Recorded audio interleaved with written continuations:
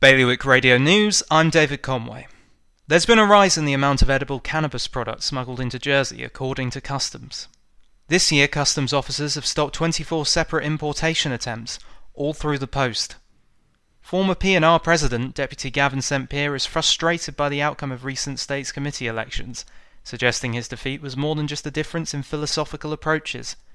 After topping the polls, Deputy St Pierre stood to be re-elected to his role as Chief Minister, but Deputy Peter Fabrash won the votes of the new States Assembly. Jersey Heritage wants to register as a charity so that it doesn't miss out on £450,000 of lost grants, donations and tax liabilities. Heritage is currently prohibited from registering as a charity because its constitution permits states control. Guernsey's mix of electricity emits 4 times less carbon as a heating source than fossil fuels or heating oil, according to a new study. Guernsey Electricity said the research backs its plans to build another cable connected the island directly with France. Today's weather: rain and fog, chance of afternoon sun. Bailiwick Radio News, sponsored by Broadlands. Bailiwick Radio Workday with Broadlands, Jersey's largest estate agency. See our latest properties at broadlandsjersey.com.